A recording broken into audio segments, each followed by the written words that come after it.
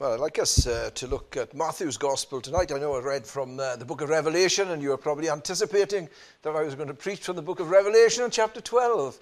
But hopefully we'll be able to say something about that a little later. But I'd like us to look at Matthew's Gospel, chapter 16, and verses 13 to 20. I'll just read those verses. When Jesus came into the region of Caesarea Philippi, he asked his disciples, saying, "Who do men say that I, the Son of Man, am?" So they said, "Some say John the Baptist, some Elijah, and others Jeremiah, or one of the prophets." He said to them, "But who do you say that I am?" Simon Peter answered and said, "You are the Christ, the Son of the living God." Jesus answered and said to him, "Blessed are you, Simon Bar-Jonah, for flesh and blood has not revealed this to you, but my Father who is in heaven. And I also say to you that you are Peter, and on this rock I will build my church, and the gates of Hades shall not prevail against it. And I will give you the keys of the kingdom of heaven, and whatever you bind on earth will be bound in heaven, and whatever you loose on earth will be loosed in heaven." Then he commanded his disciples that they should tell no one that he was Jesus the Christ. It's interesting, isn't it, that the last verse there, that Jesus tells his disciples not to tell anybody that he was Jesus the Christ. This really is a confirmation of Jesus' recognition of what the Apostle Peter claims at that particular time when he asked him, "Who do men say that I am?" And they go through a whole catalogue of things, and he said, "But who do you say that I am?" And he said that you are Jesus, you are Christ, the Son of the living God. And it's one of those rare occasions when Jesus gives confirmation to the position and to the belief of those who look to him. Sometimes his enemies would come and try to chase him up and tell him, "If you are the Christ, tell us." This was the position of the Sanhedrin at the time. They wanted to know who Jesus was, and they wanted him to make some kind of confession in order they could condemn him. But very often in times like that, he never confessed who he was. But here you have this clear declaration that he were to tell nobody that he was Christ, that he was the Son of the living God, that he was the Jesus, the Messiah who was to come. And what you find with Jesus is that he has always been a controversial figure, not only in the time in which he lived, but down through the ages. People have had different perceptions and conceptions concerning who he is. And there have been different views that have been propagated and set before people regarding who Jesus is. And in his own day, when he was there performing all these miracles that were being performed at that particular time, what you find is when, the people were looking at him, they were clearly confused in their own minds as to what to say about this man. He was performing all these miracles, he was doing so many great things, but yet for all of that, what was they were to conclude about him? And it's quite clear that there was mass confusion at that particular time. Different people had different views. In verse 14 we read, some say that you're John the Baptist, John had been beheaded, some Elijah, and others Jeremiah, or one of the prophets. There was this idea that he could have been one of any one of these people. There was this mass confusion, as they say, in the debate and the conversation that was going on about Jesus. There wasn't any certainty with regards to who he was. And there wasn't any, agreement between all of the people as to their view of Jesus. But the point is this, when he's talking to the Apostle Peter, but he says, "But who do you say that I am?" And this is the question, really, that is challenging to us this evening, isn't it? Who do we say that Jesus is? Who do we think that he is? This is the most important thing. Upon this question rests our souls, in what we believe about who Jesus is.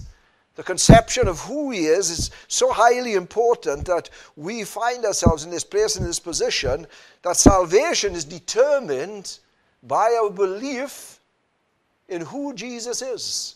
I mean, if we were to go out on the streets in Clydach this evening and we were to ask people, well, who do you think Jesus is? What would they answer us? Some might say to us, isn't it, who are you talking about? We never heard of anybody called Jesus. That's the sad implication of where we find ourselves today, isn't it? Some people have never heard, or some people have never thought about who Jesus is. Then others might say, well, yeah, I know, I've heard that there was a man called Jesus who lived about 2,000 years ago, that he died at a place called Calvary. Yeah, I know about that. We can say all sorts of things about him, can't we? If people were to write articles about him, they'd say, well, this man Jesus, he was a good man. Look at the historical references to him, the miracles that he performed, the things that he did. He was a great teacher when he was there on the Sermon on the Mount. He taught people how they should live and how others should benefit from the ways in which they live. He was a great man. And then some might say, well, yeah, he was the founder of a new religion. He came along and he established a new religion in the world which has been propagated down through the ages. And they would come to all kinds of ideas about him. But would they come to any fixed conclusion as to the reality of who Jesus is? Because here was a man who, representing the other disciples, had this firm conviction in his own heart and in his own soul about who Jesus is. And when Jesus says to him, but who do you say that I am? Here's the challenge, isn't it? And we should all challenge ourselves, isn't it? And his perception and his understanding of who Jesus is that he is the Christ, the Son of the living God. Now it's interesting to see as well, isn't it, that it is a comparison made between what Jesus says of himself and what the Apostle Peter says. When Jesus speaks to him, the question that he asks him in verse 13, who do men say that I am, isn't it? Who do men say that I, the Son of Man, am? Now, he uses the term the Son of Man, isn't it? But when the Apostle Peter speaks about him, he says to him that you are the Christ, the Son of the living God. What a difference when Jesus was saying, here I am, physically before you, the Son of Man. Who do men say that I, the Son of Man, am? But when Peter wants to declare who Jesus is, he elevates and he takes Jesus from humankind and elevates and lifts him up, not to being simply the Son of Man, but to being Christ, the Son of the living God. It's a picture, isn't it, that here was Jesus talking about his human nature and living in this world, and yet Peter elevates him to become the Son of God. What a wonderful declaration he has, what a perception of who Jesus is. And this is the problem with people today. They fail to realize and to understand who Jesus actually is. They fail to realize that he is more than just a man who was born over 2,000 years ago, who lived in this world and who died at Calvary. They need to understand far, far more about him than that he was one who is described here as being the Son of the living God. In other words, the apostle lifts him up to bring him into this place and into this position that he himself possesses the very same nature as God himself. He is the Son of the living God. He possesses the very same nature own Father possesses, in the same way in which we possess the nature of our Father. And so here is the perception of the Apostle Peter, that he sees Jesus as being far, far more than some mere man. Even the greatest of the prophets that they were arguing over at this particular point in time, that even they, like John the Baptist, Elijah, and Jeremiah, and some other prophet, he is far greater and far superior to them. He is the Son of God. And it's important, isn't it, that we realize this, because upon this fact rests our own salvation. in realizing who Jesus is, the wonderful fact that he is Christ, the Son of the living God.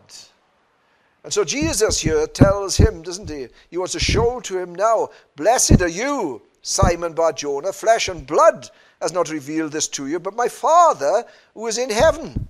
Something has happened to him whereby he comes to understand something that isn't of human origin. It's not flesh and blood has done this. It's not teaching. It's not mere human understanding or learning or teaching. But something has happened to him whereby God himself has come and opened his eyes to see and to perceive who Jesus is. And this is that internal work that God does within a soul to bring them to that place and to that position to see the uniqueness of who Jesus is. That he is unique in this state and in this condition, that he is the Son of God himself. And so Jesus wants to say, look, and I also say to you that you are Peter, and on this rock I will build my church, and the gates of hell shall not prevail against it. So from that very point, he wants that the establishment of his church is going to be built not upon Peter, as the Roman Catholics teach, but built upon this statement that Peter makes, that you are the Christ, the Son of the living God. How often do you find in the scriptures that Jesus is very often described as being the foundation, upon which everything else rests? The church of Jesus Christ is built upon who he is. And the thing about this is that Jesus here says concerning himself that I will build my church, and the gates of hell shall not prevail against it. Now, if you just separate all of this, we've got a builder here, haven't we, in Jesus? We've got a building that's being built in the church, and we've also got those who are blessed and blind who are mentioned as well in these particular verses.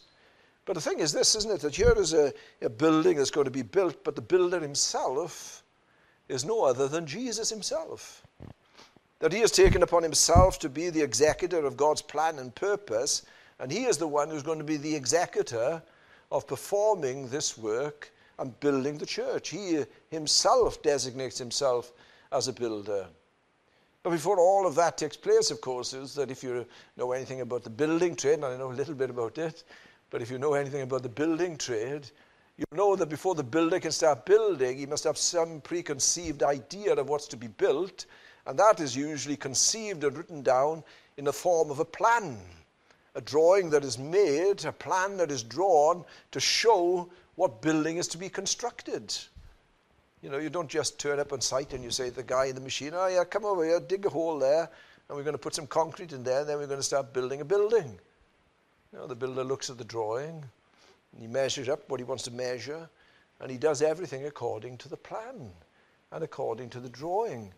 And that plan and that drawing, of course, has been conceived by someone. Generally, we tend to think that it's an architect who has done the drawing.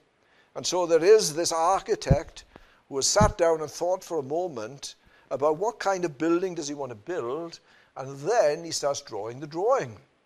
And he works from that drawing the plan and the perception of what he has in his own mind. And then all of that scheme, as it were, starts to come together, and he draws this drawing, and then he hands the drawing over to the builder, and he says, this is what I want you to build. And in the very same way, this is exactly what God has done. God has what is described as his eternal plan and purpose, that Jesus himself has become the executor of that plan and purpose. He is the one who is going to work that purpose out. He is the one who's going to fulfill that plan. He is the one who's going to be involved in it. He is the guy on the site, as it were, who's going to control all the events that surround the building of this building. And that's the wonderful thing about Jesus, isn't it? He says, I will build my church. I will build it, he says. And, when you start thinking about how he was going to build it, what is necessary for a building to proceed and to come to completion and fulfillment? Well, on the part of the builder, there's several things that he requires, doesn't he? First of all, he It requires determination. And Jesus got that determination. He says, I will build my church. There's nothing more certain, nothing more sure than the fact that I will build my church. I've set my goal. This is my aim. This is my plan. This is my purpose, that I am going to execute the will of God, and I will build that church. It's like when Jesus, it tells us in Luke, doesn't it, that Jesus set his face to go to Jerusalem. He knew what lay ahead. He knew that Calvary was there. He knew what he was going to suffer and all the things that he was going to endure. And yet for all of that, it says that he set his face to go to Jerusalem. He was determined in his own heart and in his own mind that nothing was going to stop him from getting to Jerusalem and going to Calvary. Nothing at all. He was predetermined to do this in his own mind, in his own thinking. He was possessed by this idea that he must go to Jerusalem. And in that same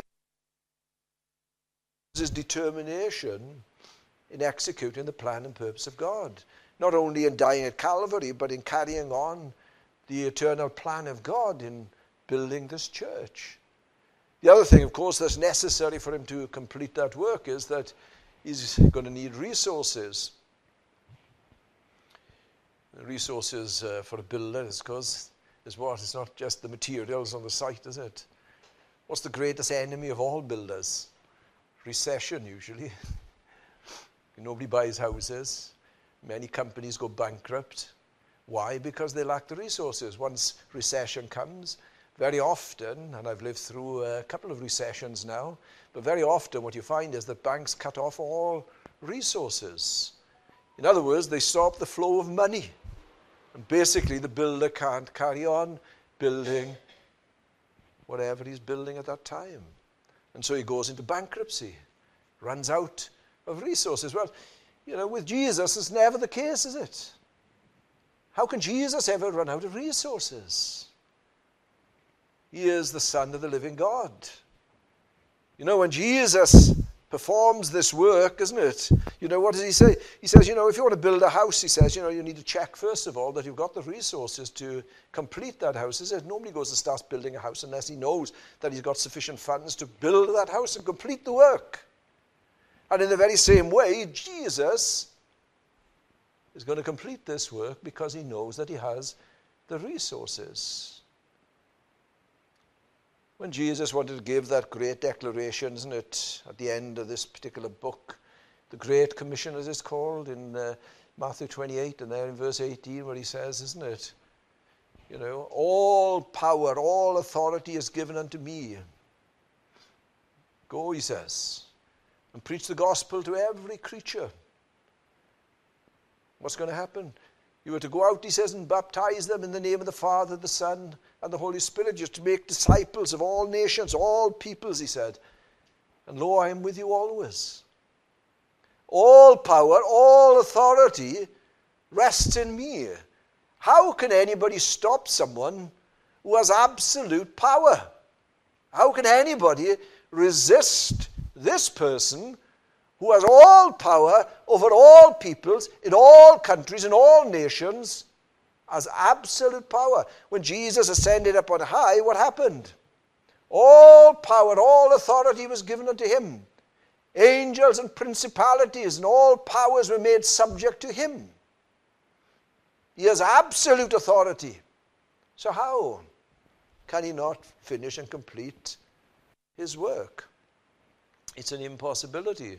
And not only that, when you think about it, when he says, and lo, I am with you always unto the end of the age, he is talking about the situation, isn't it? That not only have I started it and I will get to that stage where I will complete it. I am going to be with my church and with my people. I'm going to be with you, he says to his disciples, unto the very end of the age.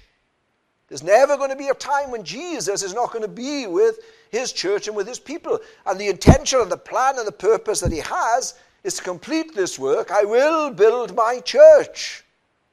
He's so determined to bring that to fulfillment. I will build my church. But you see, the building itself, when you think of it for a moment, what kind of building is he building anyway? When you think of the building, it's not a physical building, is it?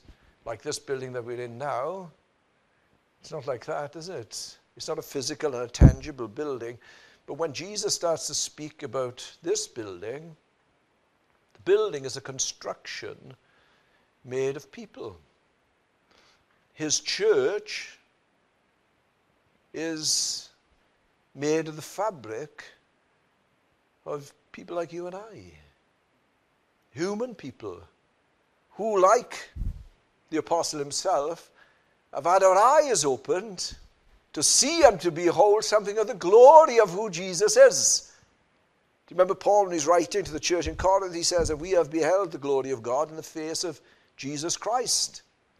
Something has happened to us. Illumination has come to our minds and to our understanding. Why is it that we perceive Jesus to be the Son of the living God when others have failed to do it? They're blind and ignorant to who Jesus is. And yet, for all of that, Simon Bar-Jonah, flesh and blood has not revealed this unto you, but my Father. God has done something to him, and God has done something to us, if we realize the true nature of who Jesus is. And he has opened our eyes, and we have seen something of his glory. We've understood something of this. When the apostle was writing his first letter to the churches in Asia Minor, in chapter 2 and verses 4, he tells us like this, isn't it, that we have built up a spiritual house, you know. And what have we done? We are built upon Christ. This rock, you know, this foundation that the builders rejected, this one, this Jesus. And God has laid him as the foundation, and God is building us up upon him. And this is Jesus saying, I will build my church. And we are integrated the one with the other. We're all coupled together, like when you build a building. There's an interlocking. Bricks today, but stone then. But there is this interlocking between all of the people of God. There is this union that draws us and unites us, the one with the other. And he says, I will build my church. Got a vested interest in that church, hasn't he? Because what is it? He says it's nobody else's church, but it's my church. It's my church. I'm going to build my church. Can I tell you that any builder wanting to build a house for himself, right? When sometimes we sell houses that we've lived in, we've built for ourselves, what you find is that people want to buy it. Why? Because they think, oh, if he is the builder and built his own house, it's going to be the best of workmanship, the best of materials. And so they want to buy that house because they're anticipating that it's going to be better than any other house. Jesus said, I've got a vested interest in this. This is my church. This is my building. This is something that is part and parcel of me. This belongs to me. And I'm building it because it's mine. And when I'm building it, he says, I am building it as the most fabulous building that I can possibly make. And this is what Jesus is doing at this moment of time. He is constantly working. There is a work that he is performing that goes from the time in which he came into this world right to the very end of time, when that last person is brought into the kingdom of God. That is what is happening at this moment of time. Souls are being saved. People are being added to the church. The church is growing. The church is flourishing. Now, it might not seem like that when we try to perceive it in this nation in which we live at this moment of time, when we see the difficulties that are arisen because of this situation in which we find ourselves, the apathy, the atheism, the opposition to God. But the thing is this, that his church has been growing from the very first time. But the thing is this, there is an enemy, isn't there, to this church, where Jesus says, and the gates of hell shall not prevail against it, or the gates of Hades shall not prevail against it. Triumphant is this declaration that Jesus is making here. It's one, a declaration of the certainty of this church being finalized and being finished off. That's why I read to you in the book of Revelation, isn't it? That chapter there that tells us about Jesus and how he was conceived and brought into this world. Let me just run you quickly through the chapter. It says like this: and there was a great sign in heaven, a woman clothed with the sun, with the moon under her feet, and on her head a garland of 12 stars, then being with child. Who is this child? She cried out in labor and in pain to give birth. And another sign appeared in heaven. Behold, a great fiery red dragon, having 7 heads and 10 horns and 7 diadems on his head. His tail drew the third part of the stars of heaven and threw them to the earth. And the dragon stood before the woman, who was ready to give birth, to devour her child as soon as it was born. Well, what is this all about? Well, it's all about Jesus coming into the world, isn't it? Here is, these 12 stars, this position, this situation was at the time the 12 tribes of Israel. The picture that being perceived, the Old Testament church. Here is Jesus, who had been prophesied that he was coming into the world. And here is this conception and this coming of birth of the Lord Jesus. The child was to be born. And she bore a male child who was to rule all nations with a rod of iron. Here's the fulfillment of those Old Testament prophecies. And her child was caught up to God and his throne. Who was that? Here was Jesus being lifted up and elevated into that place and into that position. But then it goes on to say like this, isn't it? And war broke out in heaven. Michael and his angels fought with the dragon, and the dragon and his angels fought, but they did not prevail, nor was a place found for them in heaven any longer. So the great dragon was cast out, that serpent of old called the devil and Satan, who deceives the whole world. He was cast to the earth, and his angels were cast out with him. In other words, here was the final battle. Here was the battle that was fought, and he was cast out of heaven, cast into this world. Here was his angels with him, who become demonic powers. Here is the fall of Satan.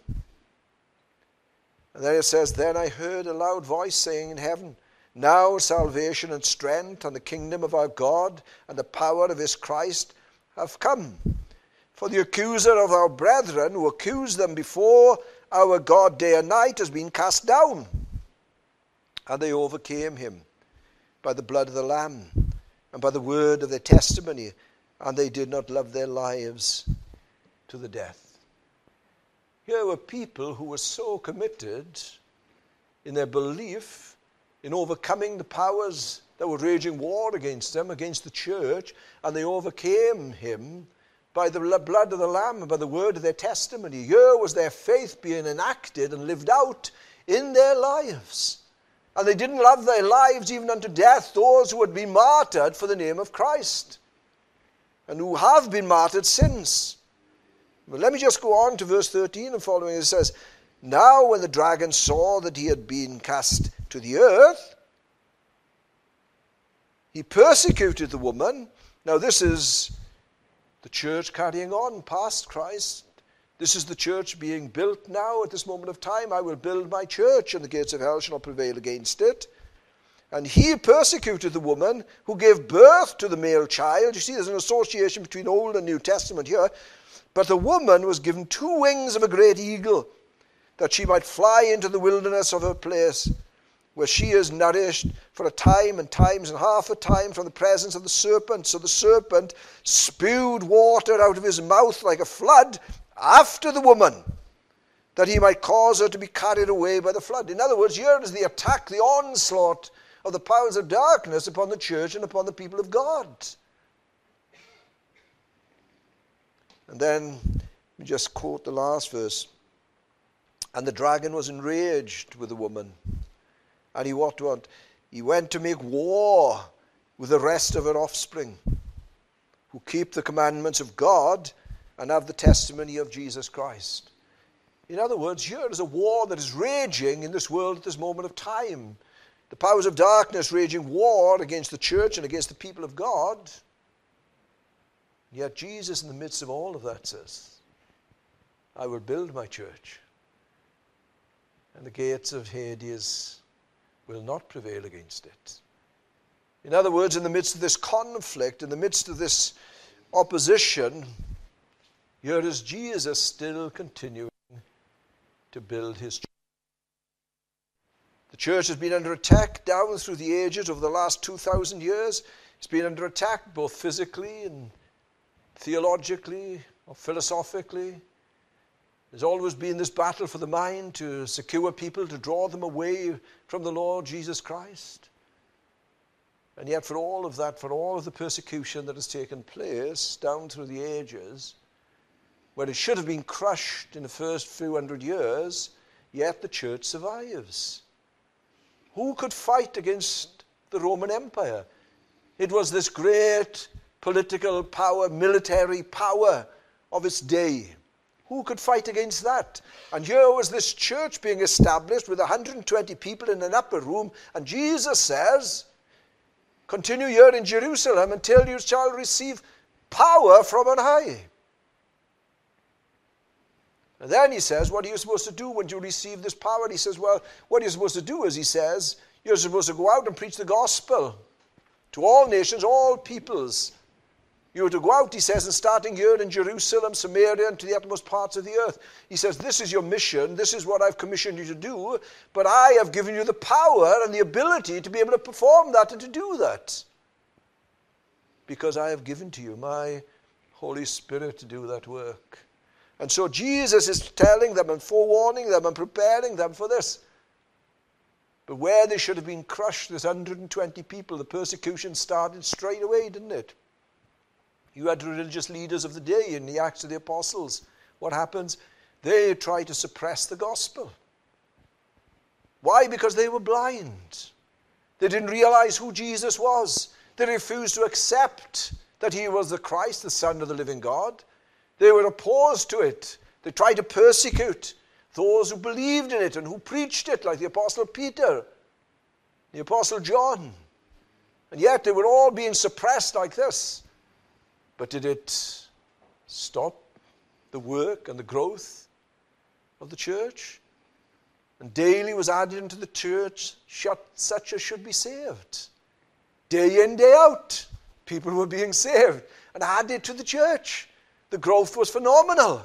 Suddenly there was 120, then there's 3,000 plus, and then every day there's more and more being added to it, and consequently you had this permanent growth within the church. And what should have crushed the church should have been the Roman Empire when it waged war against the church and against the people of God, did not suppress the gospel.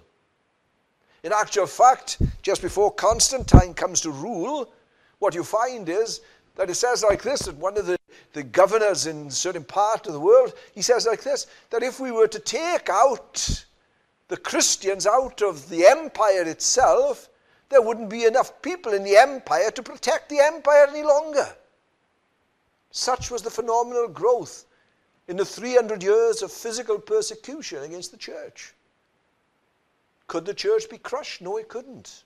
Can it be crushed? No, it can't. Why? Because Jesus has said, I will build my church. I will build it, he says. And I constantly continue to build it. Now, I could go through the history of the church, but I don't want to go through that because I know my time is gone, okay? But the whole point is this, that Peter was blessed with this knowledge, right? Blessed are you, Simon Bar-Jonah, for flesh and blood has not revealed this unto you, but my Father, which is in heaven. And I'm going to give to you, he says, the keys of the kingdom of heaven. So whatever you bind on earth shall be bound, whatever you loose on earth shall be loosed. In other words, he was being given power, not in the Roman conception of power, passing down from cleric to cleric, down from generation to generation. But here was the gospel being passed on to the apostle, and through this gospel, people are either liberated or encaptured, as it were. They are there in that state and in that condition where they continue in their blindness, or it liberates them to see and to behold who Jesus is.